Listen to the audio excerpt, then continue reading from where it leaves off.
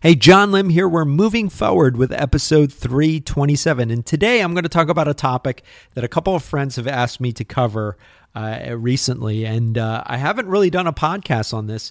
I did do an episode last year around this time with my friend Alyssa Carpenter on her show. I'll have it linked in the write-up. But today I'm going to talk about a little bit about investing.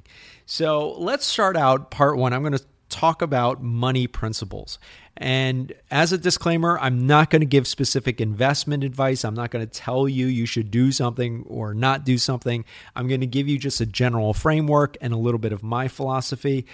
Always be wary of investment advice, and I'm not going to use specific stocks or bonds or funds or anything like that. I'm not going to mention anything like that. So let's talk about money principles, and I always think it's a good idea. Make sure you have a clear picture of your budget, whether it's by month, by week, by day.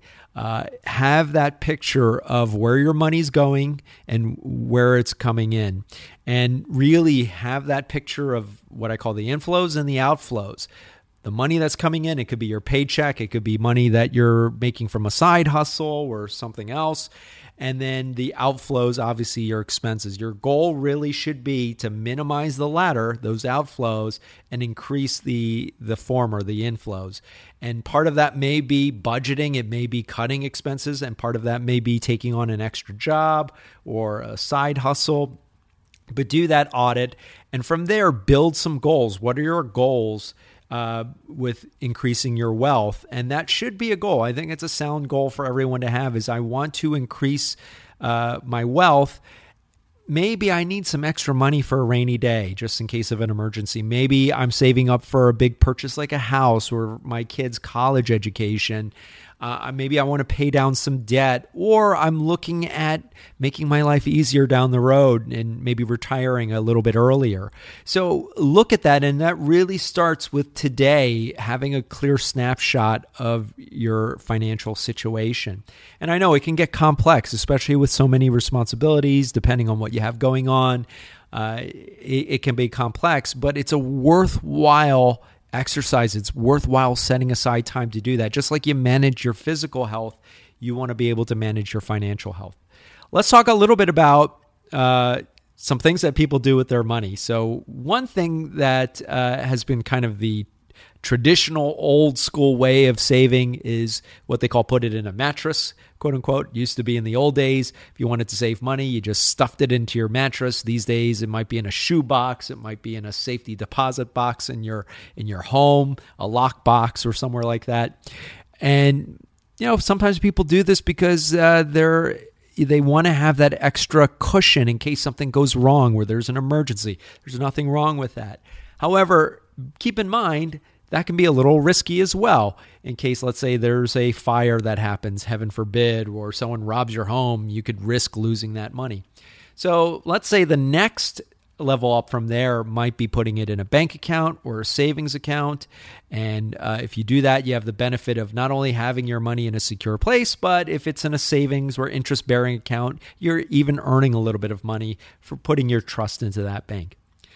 Maybe you're a little more adventurous, a little more aggressive. You want to actually have your money work for you, so you want to invest it. Now, there are many different ways you can approach investing. I'm not going to have time to cover them all. I'll give you a brief overview of some of them. One way you can invest is to invest in the government. Invest in treasury instruments such as bonds or treasury bills. The benefit, especially if you're investing in U.S. treasury bills or bonds or other instruments, is that they're pretty secure. They're safe. You're not going to chances are good you're not going to lose that money, and you're going to earn some interest from that as well. You're not going to earn a lot, so it's not going to be a huge way for you to make money unless you're putting a lot, and you happen to have a lot of money that you're putting into treasury instruments or U.S. backed instruments. However, you will earn something, and that's part of your money working for you. If you have a job, maybe you have a 401k plan or a pension plan, where if you're lucky, you might have both, in which you can allocate part of your paycheck, and that's going to go towards building a nest egg for you over the years. And then when you retire, you will have you'll have a nest egg that will help you in your golden years. And with both, you may have a designated point person, you may have a financial services firm that you work with, and that's something that your HR department can cover with you, and that's something that you might want to do some research or explore on your own. If you work for a smaller employer where you're self-employed, you may not have the option of a 401k or a pension plan. So you might want to talk to an investment advisor, have someone work with you. Just like you go to the doctor, you can work with an investment professional, and they can work with you, take a holistic look at where you are financially and help you manage your money and put it away so that you can start building towards the future. Now, a perception about that is that there's this perception that I can't get an investment advisor. They're only for rich people. Actually, there are investment advisors for all levels. So do your research, do your homework. There are a lot out there, so you might see that as a great option. And the other option, and I'm going to spend the rest of the episode talking about this, is maybe you want to manage it yourself. Now, that's going to require more of your time. That's going to require more of your due diligence and you maintaining it in terms of keeping up to date with information. And specifically what I'm going to talk about today, there are a lot of different instruments you can invest in. I'm not going to cover them all. I will talk about one very briefly, index funds. So let's say you want to invest, but you don't have the risk tolerance of following or investing in a specific stock or the ups and downs of the market. Index funds tend to match the market. Basically, an index fund or mutual fund will be just a collection, a conglomeration of many different stocks, and you can get ones that match the market that have lower risk during those times where the market dips, and is more of a steady instrument that you're going to invest in regularly, whether it's weekly or monthly or semi-annually, whatever the period may be. And over time, your goal is the same as if you had a 401k or pension plan, is to build that wealth towards the future. You can also pick individual stocks. Now, keep in mind, and you may see this a lot, especially recently, that there's a certain attraction to investing in the stock market. And, the two kind of prevailing schools of thought that I hear from people who are not invested in the stock market, one is, it's like gambling. It's like going to a casino. I just don't want to touch it. The other is, only very rich people or hedge funds make money off the stock market. Individual investors can't. There are elements of truth in both statements. Investing in the market is a risk-bearing activity. There is risk involved with it. And it is true that the more money you have to invest in the market, the more you'll be able to take advantage of certain opportunities. However, I don't think either statement to its extreme is necessarily true. I think you can invest in the market. There are many ways to do it, and you can do so in a way that is sensible, that will help you build towards your future goals, whether it's to build the nest egg, or maybe you're saving for a big purchase like investing in a house or paying down debt or investing in your kids' college education. So let's talk a little bit about investing. Again, I'm just going to give you a very general overview. There are many ways to approach it, but I will share one way that I think that I take when it comes to individual stocks. We're looking at individual investments. And an investment professional whose work that I've read recently, and he's got a lot of great books out there, and I've listened to a couple of his audio books, is Peter Lynch. He was an investor. He did very well in the 80s and 90s. That was his heyday. He's since retired now, but he had a very interesting way of looking at investments. He started out with this simple proposition of look at where you shop or look at where you put your dollars. Is there a particular store that you love? And in today's case, it might be an online service that you order from. Look at your favorite companies. Are they publicly traded? If they are, then that's a starting point. You already know something about this company because you are a customer, you're a consumer. Maybe you had a great experience from them. Maybe you see over the years that they provide consistently great service, or maybe they're experts at fast delivery. We're finding you a great deal. If they're publicly traded, that means that there's a lot of information that's already out there that you can research. everything from the company's financials. How big is the company? How did they do this year? How did they do last year? Are they making money? Are they in debt? That sort of thing. You can look at their balance sheets. Every publicly traded company needs to file paperwork with the Securities and Exchange Commission, and that information is publicly available. You can research their filings. And again, you can look at their quarterly filings. You can look at their other filings to see how that company is doing financially. Look at, broadly speaking, and this is where I think being an investor forces you to be a little more up to date with what's going on in the world. Everything from what the market is doing to what the economy is doing to what's going on in the nation, in the world. We've been in a pandemic over the last year and almost a year and a half. That obviously has had a huge impact not only on our day-to-day lives, but on the economy, the market, the stock market, national and global events. So all of those things really, really compound to impact how a particular stock is doing or how a particular industry is doing. Once you've done your due diligence, I recommend before you invest anything, if you want to try out investing, there are a lot of simulators out there, and I think there are free mobile apps that allow you to do this, probably websites as well. I haven't looked at all of them.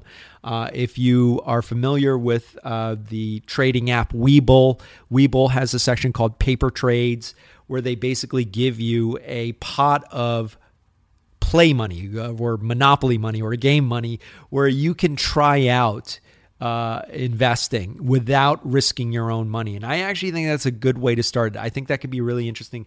When I was back when I was in college, what I would do is I would just open the newspaper and follow different stocks, and then I'd open up a spreadsheet and just kind of keep track of it. I would say, let's say I'm investing $1,000 in a particular company. I would track that company. These days, you've got apps and you've got sophisticated platforms where you can do this as a real like as close to the real thing as possible without investing your own money. I think it's a good idea to do that and look at how you're researching what to invest in, look at how you're making those investment decisions, and get some practice, get comfortable with it. And don't feel like I've got to do this right away. Don't be driven. I'm going to suggest that it's not a good idea to make any sort of big decision, big life decision, investment decision based off of emotion, based off of FOMO or anything like that. Do your homework. And remember, there's always opportunities to buy or invest in a company. Stocks go up and down all the time. The market may have a great day today. It may have a really bad day tomorrow. There's always opportunities. And remember that you may have heard that old adage, buy low, sell high. You're looking for those opportunities where maybe the stock is down on a particular day. It might not have anything to do with the company. And that's kind of the crazy thing about this. Whether a stock goes up or down sometimes has nothing to do with what's going on with the company. The company may be doing very well. It may have had a really good quarter. It may be beating its sales targets, all this great stuff. And yet the stock may be going down on a particular day. There may be a myriad of reasons why. And that might be a great opportunity for you to buy that stock at a discount. If you want to invest in the market, you can work with a professional. Again, I talked about this earlier. You can talk to an investment advisor. Maybe you want to work with someone who will help guide you make sound decisions. That can be a good way to do it. Often you will pay a fee for that service, but that fee can be worth it if it helps you, if it takes the heavy lifting off of you and you're working with someone. Do your homework on investment advisors as well. Maybe see if you have any sound recommendations from close family or close friends. But obviously, do your own homework. You should be able to find enough information out there to make a decision and talk to them. Just like if you're buying a car or if you're looking at health insurance, you want to make a sound decision. You can invest yourself as well, and that has become a very popular thing, especially over the last, I'd say, several years. You have apps like Robinhood and Webull and many others, and even brokerages are now moving towards fee-free trading. And in the old days, if you wanted to buy stock or sell stock, you had to pay a lot of fees for that, sometimes pretty hefty. But nowadays, there are many avenues to investing. Now, when it comes to investing in stock or an ETF or a fund, one way you can approach it is that maybe you have a certain amount of money, you're putting away a little bit, maybe $5, $20 a week or a month.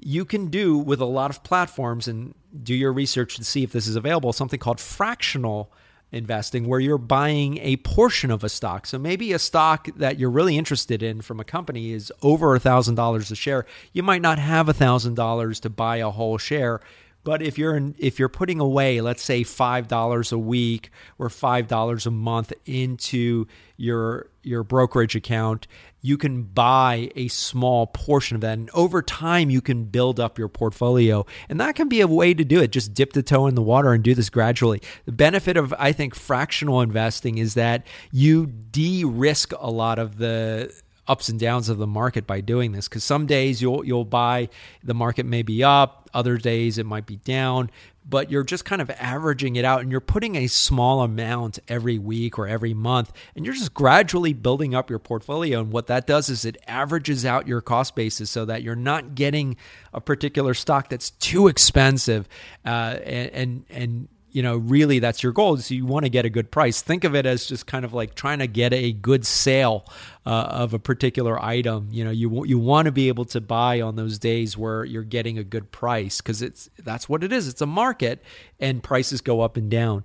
The other way you can do this, obviously, is to buy whole shares, and that might involve looking at companies where the cost basis is something that you can afford, or saving your money so that you can buy a share of that more expensive stock that you're looking at. But there are ways to approach this. Do your research, do your homework. One of the things you should know is your own risk tolerance. Again, you may buy a stock, and as soon as you buy it, it may go down. It may go down the next day. Just understand that stocks go up and down, and the thing to do is just understand that, and that's why I think it's a good idea to practice with these practice accounts, these paper trades where you're not using your own money, just to understand the ebbs and flows of the market. Keep up to date with the news and what's going on with the companies that you do invest in, and diversify if you can, and one way to do that is by buying different stocks of different companies, or buying funds, which is a conglomeration of different stocks.